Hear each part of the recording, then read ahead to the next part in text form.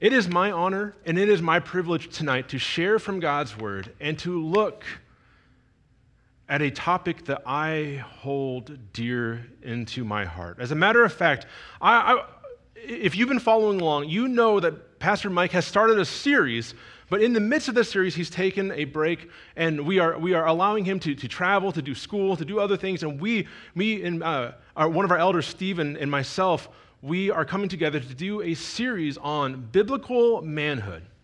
Now, I want to share with you that as I come up here, and I'm like 34 years old, I'm going to come up here, I'm not going to tell you to be like, you should be like me because I figured out manhood, because I'm just like a kid, right? But what I want to share with you is this. As just a human being, as someone who wants to do right by the Lord, I have wondered for many years, what does it mean to be a man? I have grown up here in Longview, Washington, where manhood was displayed in a way that I thought it meant, chew tobacco, spit things, swing a hammer, shoot guns, drink beer, that's, in my mind, that is what was displayed to me as manhood, and if you know me, I don't fit that. And so much of the insecurities in my own heart have been, what does God call me to be in order to be a man? And in humility, I have taken the time to study and learn, and in many ways, it's what landed me back home in repentance here in Longview almost 10 years ago. And tonight, we are going to look at a specific part of manhood, and that is the call to leadership. Now, I do not present this tonight as someone who has figured it out and is like, oh, because I'm a church leader, you should do what I'm telling you to do, because that's not the point. Tonight, we, as believers in the Word, are going to gather around the Word of God to see what our God, who rules and reigns, has dictated for us so that we may see our people flourish. So tonight, as we jump into this, I would encourage you to embrace the struggle, because I guarantee these are some big pills to swallow, what we're about to go through. And for dudes, for men, I might touch a topic that you do not appreciate, but you know what? I hope and I pray that I'm honoring God through this, so that you can continue to wrestle with that in a healthy way. And for people for women, and for honestly young women who are watching online right now, I hope and I pray that as we model this gives you something to look for as you look for a husband, as you move forward with your life. Because quite frankly, as I've worked with youth for almost 19 years, one of the things I love to tell girls is that you should not date someone that you love. You should also date someone that you respect as well, as they look for a model of a man in their lives. So let's pray, and we're going to jump into Joshua verses 1 through 9. Father God, I thank you, Lord, for your word. And Lord, I thank you for the struggle of your word, Lord, that you, Father, can convict, Lord, that you, by your Spirit, Lord, you touch our hearts, you challenge us, Father, Lord, you remind us that you reign. And so, Father, as we come to your word, I pray that this message would be clear, that you would speak to our hearts, that you would inspire us, Lord, to know you, to display your glory, and to live in a way, Father, that would truly honor you. Father, for everyone who listens to this message, whether it be happening right now or later on as they listen to this as a recording, Father, I pray that you would meet us where we're at and you would speak to our hearts. In your name I pray. Amen. So we are in Joshua chapter 1.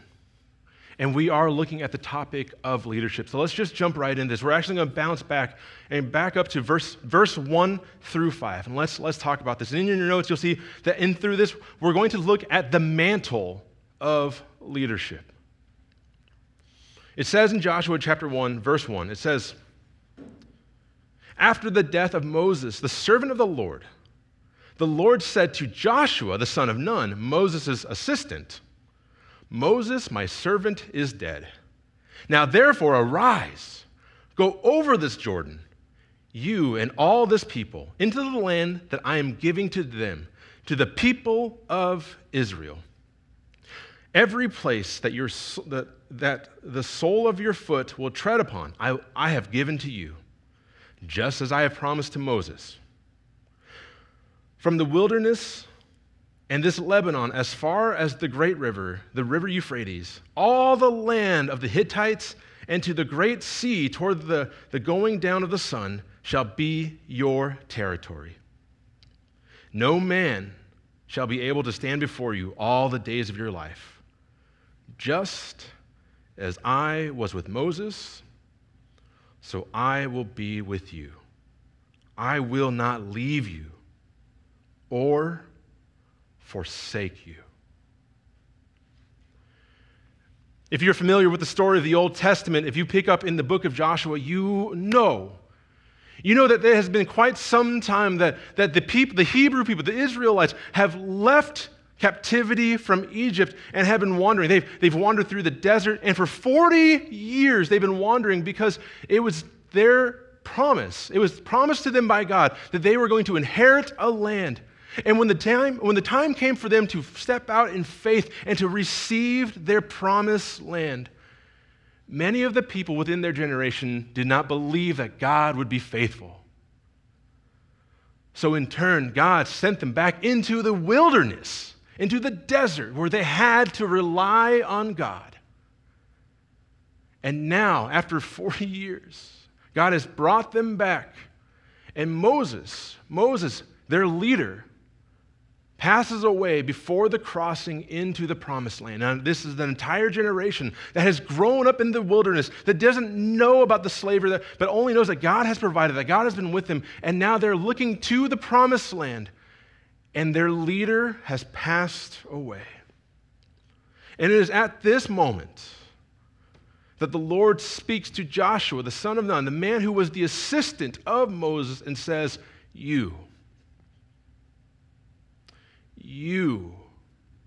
are going to be the leader, that the mantle of leadership belongs to you. God reassures him, look, if you, after in verse 2 it says that you're going to do this, you're going to help Israel gain the promised land. And in verse 3 it says, every place that the sole of your foot will tread upon, I have given to you, just as I promised Moses. He's telling Joshua, I am with you, and you're going to inherit the land. And at the very last, in verse 5, after just showing the vastness of the promise that God has been promising the people of Israel, that this entire land, as he shows them how great of a promise and how faithful God is, he comes back to Joshua in verse 5, says, no man shall be able to stand before you all the days of your life. In that last sentence, he says, just as I was with Moses, and God was with Moses, just as I was with Moses, so I will be with you. I will not leave you or forsake you. What we see here in this, as God is communicating to Joshua, this newly appointed leader, is reassurance. We see that God has been faithful, that has promised the promised land, and now as he raises up a leader to take on the mantle of leadership, he's saying, I know you feel nervous, I know you're scared, I know that you're about to take on the responsibility, that all these people are going to look to you, and it's scary. But just as I was with Moses, I will be with you. So he encourages Joshua, he commands Joshua, take up the mantle of leadership. Now, if you're reading this, you could be like, well, that's great for Joshua. But for a person sitting here in 2021 as a man, as a Christian sitting here, are we still called to take on mantles of leadership? Of course we are. Scripture tells us that there are at least 3 different mantles of leadership that we are called to step into. And the first is within our families. If you look at Ephesians, starting in chapter 5, verse 22, it says, and this is going to upset some people, but hold on, okay? The Word of God says, wives, submit to your own husbands as to the Lord. For the husband is the head of the wife, even as Christ is the head of the church, his body, and is himself its Savior. Now, as the church submits to Christ, So also wives should submit in everything to their husbands. Now let's upset children. In Ephesians chapter 6, it goes on. And within that same vein, Ephesians chapter 6, it says, children. So the Apostle Paul in the New Testament has spoken to wives. Now he turns his attention to children.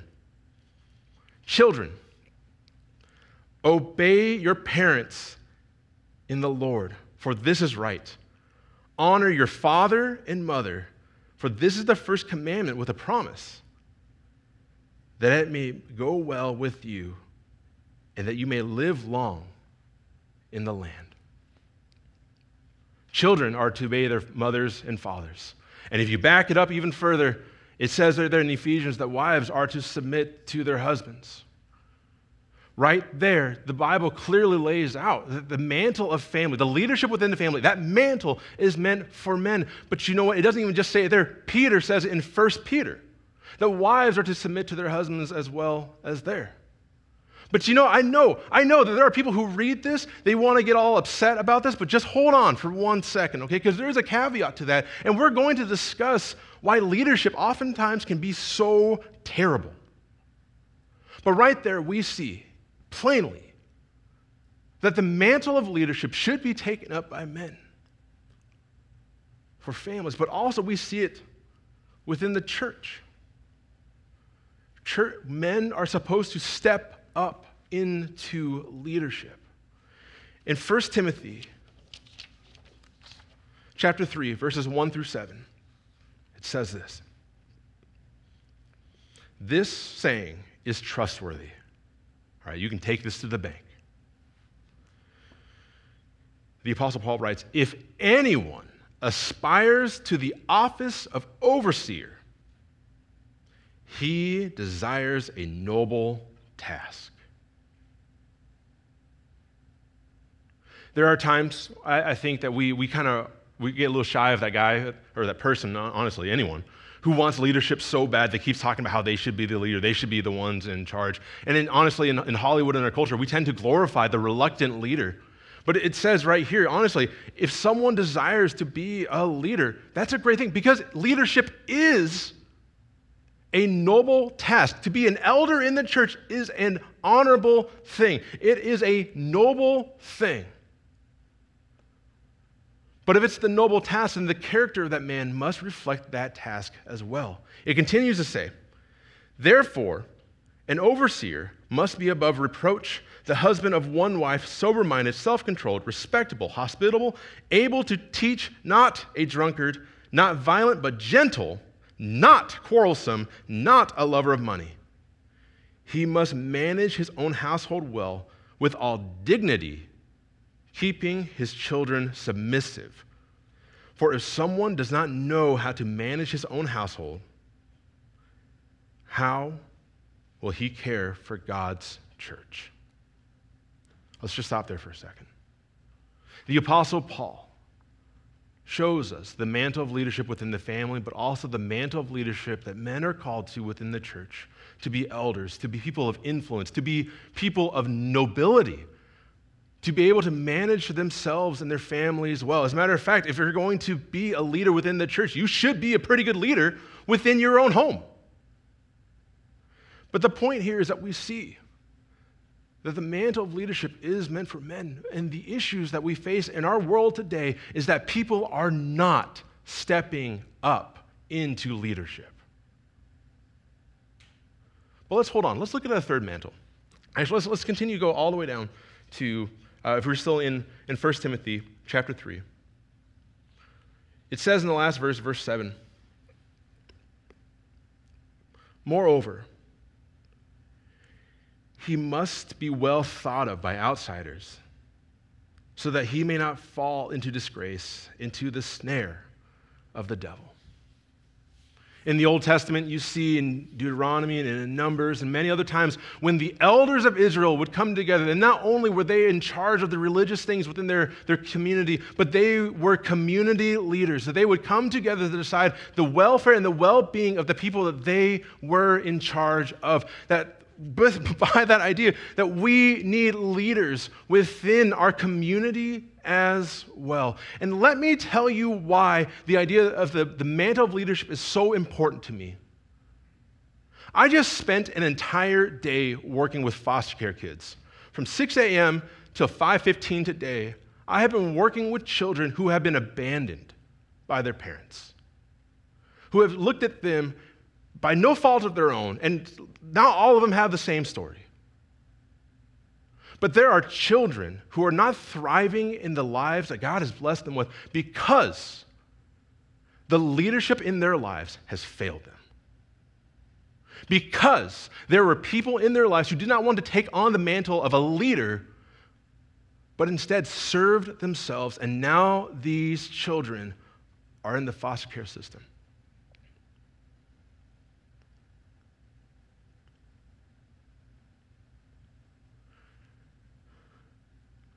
God calls us to step up, that this mantle of leadership is our calling.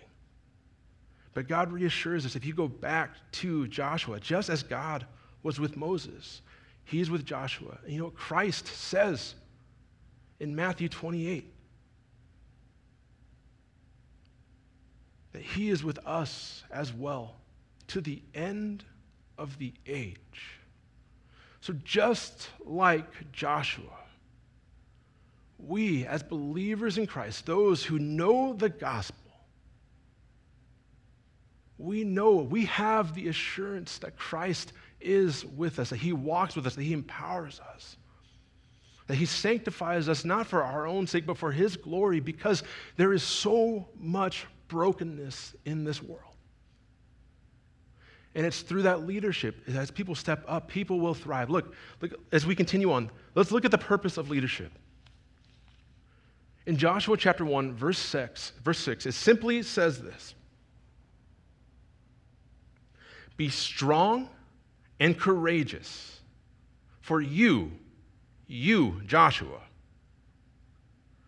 you shall cause this people to inherit the land that I swore to their fathers to give them."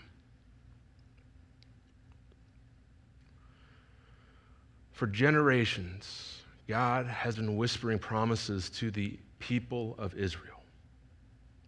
That the people of Israel, as they've been following, as they've been wandering through the desert, as they've been listening to their leaders, they know that God has promised to them a land flowing with milk and honey, a land of their own, a land where they can go and be prosperous, a land for them and to see the fulfillment of their lives. And that God, in His design, chose to work through a single person in leadership so that they can inherit that. It says right there, verse 6, "For you shall cause this people to inherit the land that I swore to their fathers to give them." The purpose of leadership is to glorify God by seeing His promises fulfilled. The purpose of leadership is to glorify God, to see His promises fulfilled.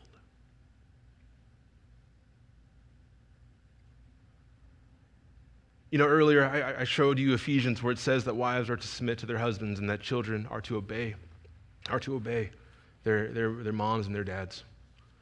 Well, if you notice, I skipped around a couple verses, right?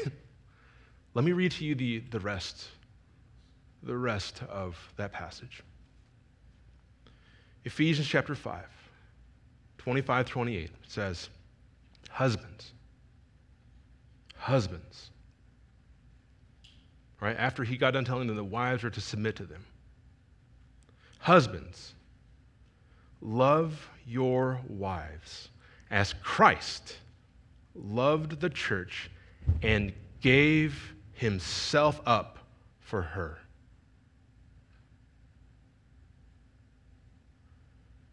Husbands, love your wives as Christ loved the church and gave Himself up for her.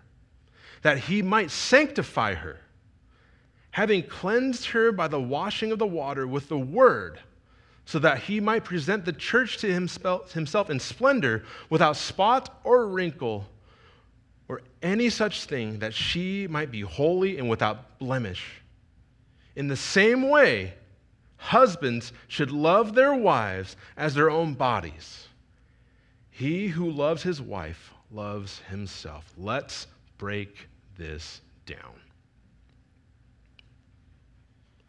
If you back up, where it says Christ loved the church and he gave himself up for her, that he might sanctify her.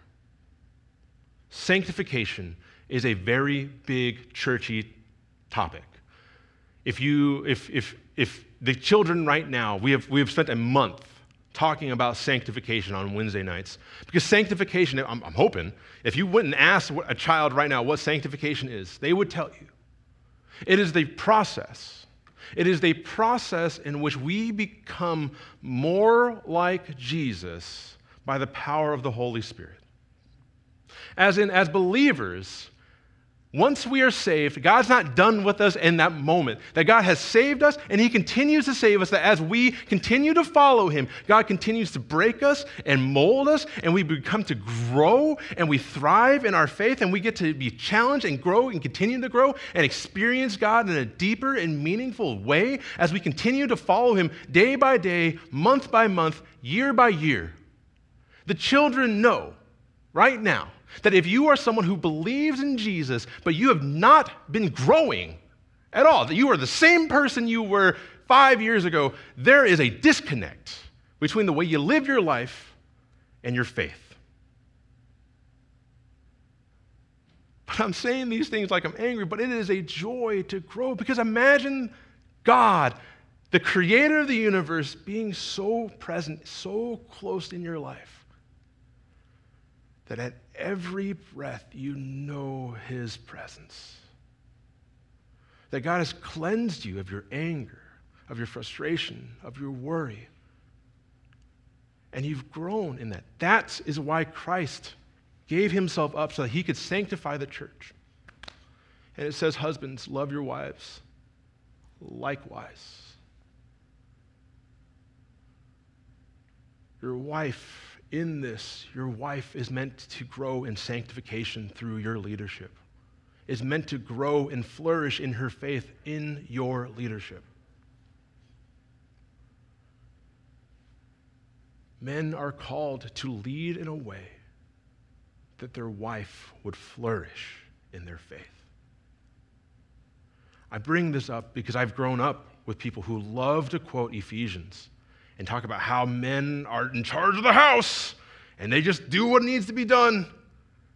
But they disregard the caveat to that their wives they should be flourishing in their faith, but not just their wives. Because Ephesians, the same book, goes on in chapter 6, right after Paul tells children to listen to their parents. It says, fathers, in chapter 6, verse 4, it says, fathers, do not provoke your children to anger, but bring them up in the discipline and instruction of the Lord.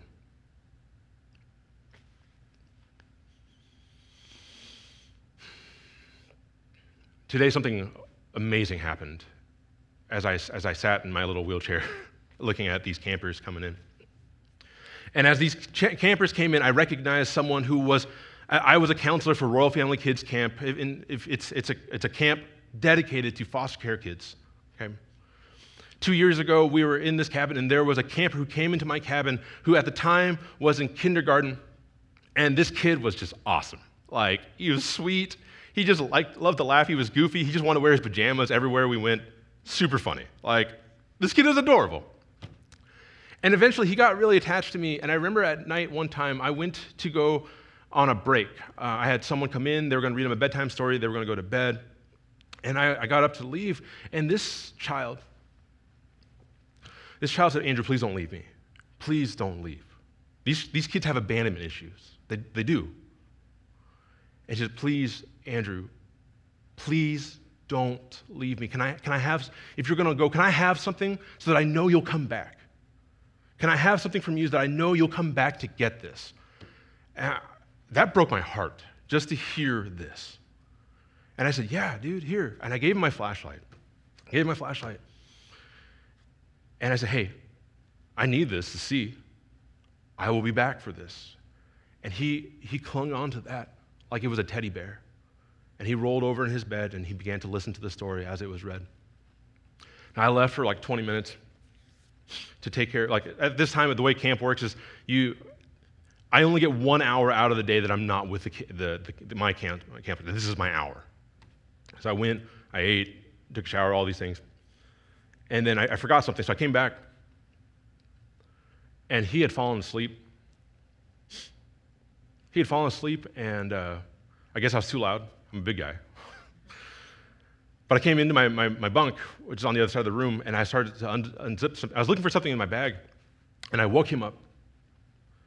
And as he woke up, he said, Andrew, I'm so sorry.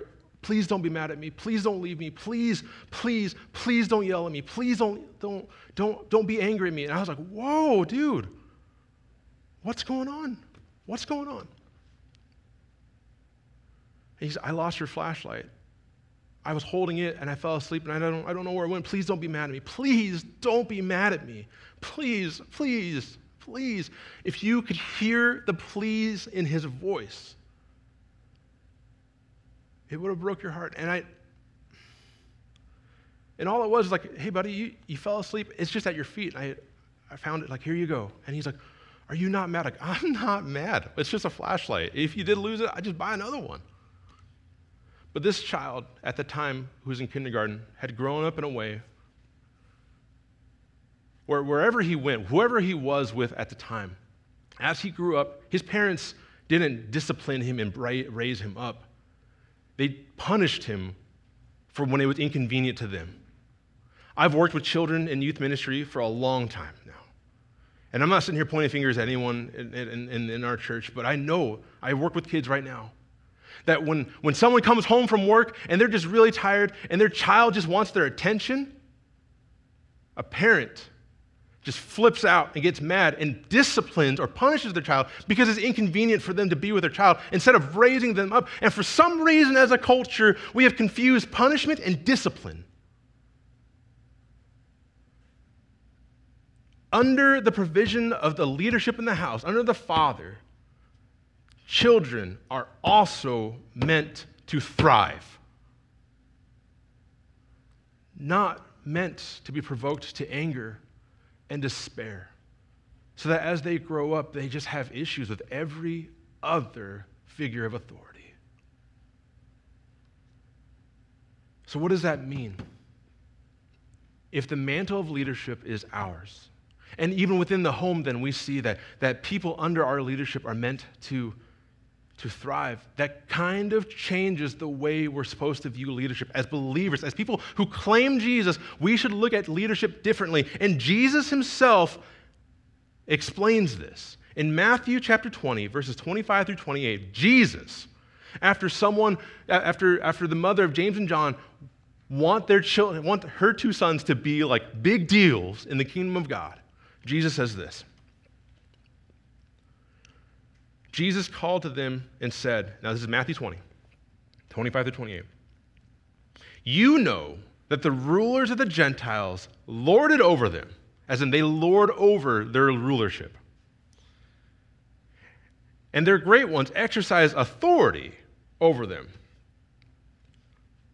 It shall not be so among you. Jesus said that. But whoever would be great among you must be your servant, and whoever would be first among you must be your slave. Even as the Son of Man came not to be served, but to serve and to give his life as a ransom for many. The term there, the theological term that we use as we study things like this, we call this servant leadership. The other kind of leadership is actually, if you're a fan of like John Maxwell, he's like the leadership guru from like the 80s. You guys remember the 80s? Okay. Like John Maxwell, back then, he's written many books, and one of his first book was the 21 Irrefutable Laws of Leadership.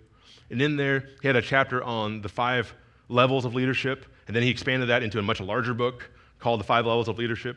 The lowest level of leadership is leading from position. If you have a boss that leads from position, you know why this is the worst type of leadership. This is the boss who demands respect, not because of his character, not because of his care, but because he holds a title. That is it.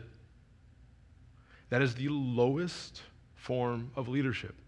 And yet Jesus here calls us to something higher. He calls us to servant leadership. He calls us to servant leadership. And what does that look like? And listen, let me confess to you my sin. When I graduated from Bible college, man, I thought I was some hot stuff. I just came out of like a theology class, ethics class, all these things. I could argue with anyone. And I still love arguing. I love arguing, right? Because I'll win. I will. And at that time, at the church that I served, something happened when I graduated and I got a piece of paper that told me I knew what I was doing. That confidence made it to where I didn't know what I was doing, but I didn't learn that until I got here. See, then when I started to serve the church I was serving, I looked at our church and said, you don't know what you need. You don't know what you want. Let me tell you what you want. Let me lead you to what I think you need. That didn't work out. And I hurt a lot of people doing that. I hurt the students that were under my care because of that arrogance. Because I came across, and in my heart, I believe I am the religious professional, so everyone else should look for me because I know what I'm talking about. It wasn't here till I came to Valley that I got a second chance, that Valley hired me and said, Andrew, you just need mentoring. You need some grace. You need some time to grow and mature. And that was 9 years ago this month. Sorry. It was here that I learned servant leadership. Servant leadership is you have these skills, these abilities, these things, these insights. But the people you serve also have hopes and dreams and promises from God because they're people, right? And what it is that when someone says, I want to follow you, what they're saying is, I have hopes and dreams. I have a direction from the Lord. I have a calling. I have something in my heart that I know God is calling me to do, and I don't know how to get there without your help. So please, I will listen to you. I will submit to you. Take me to where I know God has called me to be, because I don't have the knowledge. I don't have the courage. I don't have what it takes to make the hard choices to get there, but I believe you do. I am trusting that God brought you here so that we can see these promises fulfilled. That is what servant leadership is. That Christ came to serve because you're a person, right? You have a relationship with God, and you want to see God glorified. But you also know that maybe you're not always the person to be up front, that you need someone to make the calls. So you need someone who will spend time with you, who will shepherd you, who will walk with you, who will love you, who will hear your heart, and then make decisions with you. That is servant leadership. And that is the leadership that men are called to within their homes, within the church, and within their families. The purpose of leadership is for God to be glorified when his promises are fulfilled. Now, this all sounds well and good, but there's a discrepancy, right? Our culture would be very different right now. Our church would be very different right now if people picked up the mantle of leadership, or if they led in a way that truly honored God and they were servant leaders, right? Because there's two problems. There's the person who God places responsibility and leadership in their hands, and that person goes, I don't want that. I don't want that mess. Not at all. Then you have the other side of the coin where someone says, yeah, give me the recognition, give me the fame, give me the glory of what it means to be a leader because I want to be the guy up front. But then they lord it over the people that they are meant to care for. So let's talk about the struggles of leadership. Let's go back to Joshua chapter 1, starting at verse 7. It says, "Only be strong and very courageous, being careful to do according to all the law that Moses my servant commanded you. Do not turn from it to the right or to the left, that you may have good success wherever you go. This book of the law shall not depart from your mouth, but you shall meditate on it day and night, so that you may be careful to do according to all that is written in it." All that is written in it. "For then you will make your way prosperous, and then you will have good success. Have I not commanded you? Be strong and courageous. Be not frightened, and do not be dismayed, for the Lord your God is with you wherever you go." You see here that in this passage, Joshua 1 through 9, it says 3 times.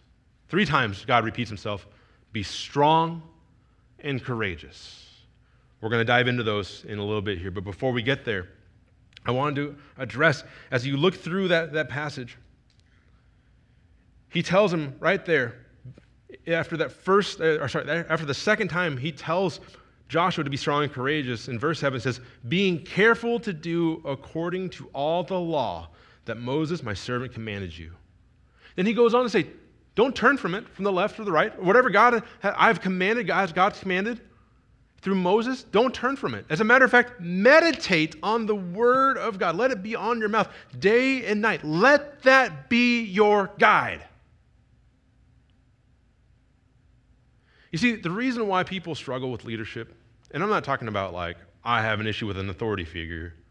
I'm talking about the person who says, I know I need to step into this, but I really don't want to. Or I know that I should repent and ease up on some people, but it's easy for me to ignore it. You know why? Because they're not in the Word day and night. Because it's so easy to fill our hearts, our minds with useless content. We live in the information age, right? Gen Z is terrible right now because all they do is just consume content. And honestly, it's not just them. I meet people all the time, and I love it. I do it all the time. Just last night, I spent 3 hours on YouTube just watching Lego videos. Yeah, that's me. This is the person who's the pastor of the church, right? There are times where I know I should be diving in the Word, and I do. But there are also times there are times I'm convicted, like, man, I'm not taking this thing as seriously as I need to be, and there are people counting on me. And then there are people who don't want to take on leadership. You know why? Because they have failed, and it hurts. And I get it. Boy, howdy, do I get that. What's actually even worse is when you fail, is when the people just drive a stake through you and they pinpoint you and there's no mercy, there's no grace. As a matter of fact, right now, regardless of your political leaning right now, I would hate to be a political leader right now, right? No matter what you do, someone's coming after you. Whether that's locally or internationally. We look at leadership, and leadership looks hard, and people are like, man, I don't want anything to do with that. Leadership in the church is crazy. I've made decisions that people are like, Andrew, let's talk. And then they yell at me for like 20 minutes. It's a good thing I grew up. Anyway, my mom used to yell at me all the time. I can handle it. But what I'm getting at is I get it.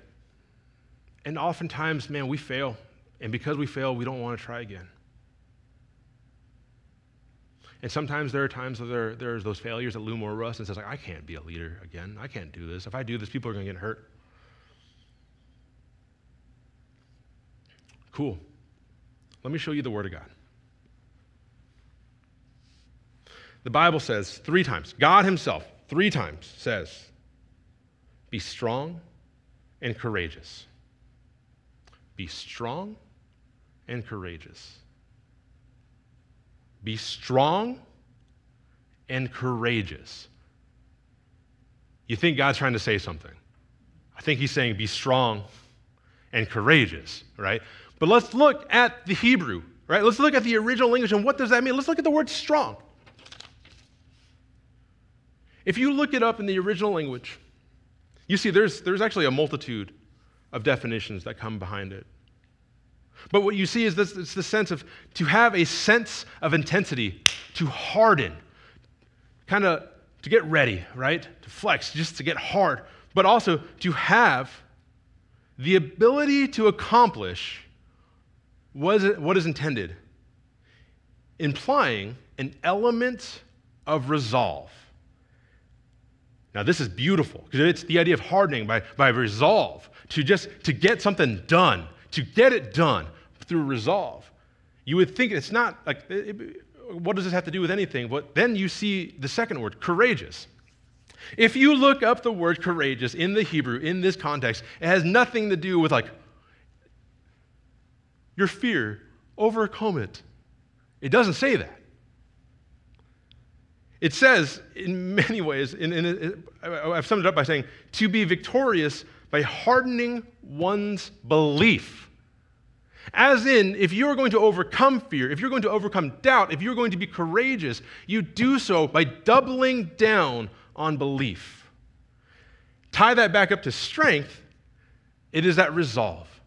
And where does that resolve come from? It comes from the Word of God.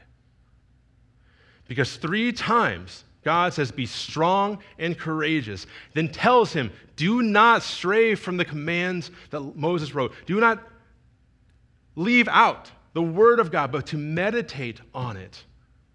As in, Joshua is about to step into the promised land with all these people. And it's not just there for it is there for their taking, but there are people in it that they got to go in and kick out. There's going to be battle. There's going to be war. And what God is telling us is like, okay, be strong and courageous. Double down on what I have commanded you. Because when you do that, you're not doubling down on your strength. You're not doubling down on what you think should happen. You're doubling down on the strength, the might, the wisdom, and the providence of God Almighty. You want success in your life as a leader? Do you want resolve? Do you want redemption in your leadership? Double down on the Word of God. That is who we are as a church. We preach the Bible and Christ crucified. And I hope that as you grow in your faith, that you're not putting all your eggs into whatever philosophies of the world, but you're doubling down on the promises of God. Because it is through your leadership that people will see promises fulfilled. That those that you love and that you serve, they will flourish. Now, as we bring this message to a close, you could be left with, what do I do with this? What do I do with this? Because the classic thing to do right now is if you have a repentant heart, you could be like, you know what? You're right. I need to step up into leadership. I need to do better. I need to be better at home, or I need to step up to something at the church. I need to do all these things. And you're going to pull up your bootstraps and double down. And you know what? I'm going to serve. I'm going to be a leader. But that's not what you should do. Because odds are, you're going to double down on your own strength and you're going to fail again.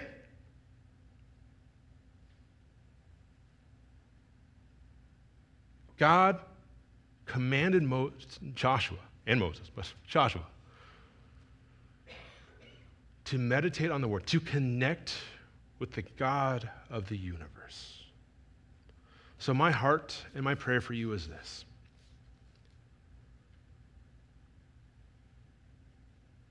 You love the people in your life. And they need you to step up. But you don't step up by pulling up your bootstraps and just trying harder because it's exhausting. And I'm not asking you to kill yourself over that right now. God is saying, here is an area that you need to grow. And instead of running off into the sunset and trying to do this like a cowboy in a Western, humble yourself. Come and connect with me. Read the word and let us connect. And it is going to be me through you that others will thrive. Because the purpose of leadership isn't for you to be glorified. It's for God to be glorified. I'm going to share this last thing because this happened today, and this has got me like this. I've been thinking about this for hours. I told you that story about the camper I had a couple years ago. That camper showed up today at our camp, and I was super excited to see him. The kid has my heart. It's been a couple years. He was in kindergarten at the time. That kid has no idea who I am. Just completely has forgotten me. And that was devastating in that moment for him to forget me. But then I listened to him talk, and I heard him just talking man, God touched my life at that camp. God was so good. I'm so excited about this camp and this thing and what God is doing through here. And as I listened to him talk, I realized it's not about me, right? This kid is loved by God. It doesn't matter that if he has a soft spot in my heart, he doesn't need to see me and remember that Andrew was his awesome counselor and all these things like that. What he needs to remember is that there is a God who sent people to give up a week of their life to love him. And it was through that he saw God, and he continues to seek that out. So you know what? Even if he forgets who I am, he hasn't forgotten Jesus.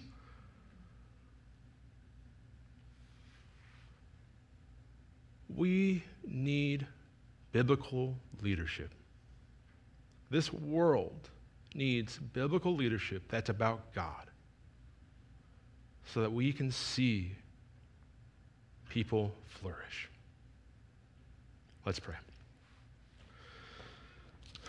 Father God, I thank you for your word. Lord, I thank you for how plain you are. Father, for everyone who is listening to this message, Lord, I just pray that you would meet us where we're at. Father, I pray, Lord, that we wouldn't feel guilt or shame, Lord, because your blood has already covered our guilt and shame. But Lord, I pray, Father, that we would hear you calling us closer to you. Lord, give us repentant hearts. Lord, help us connect with you. Lord, be glorified in our lives.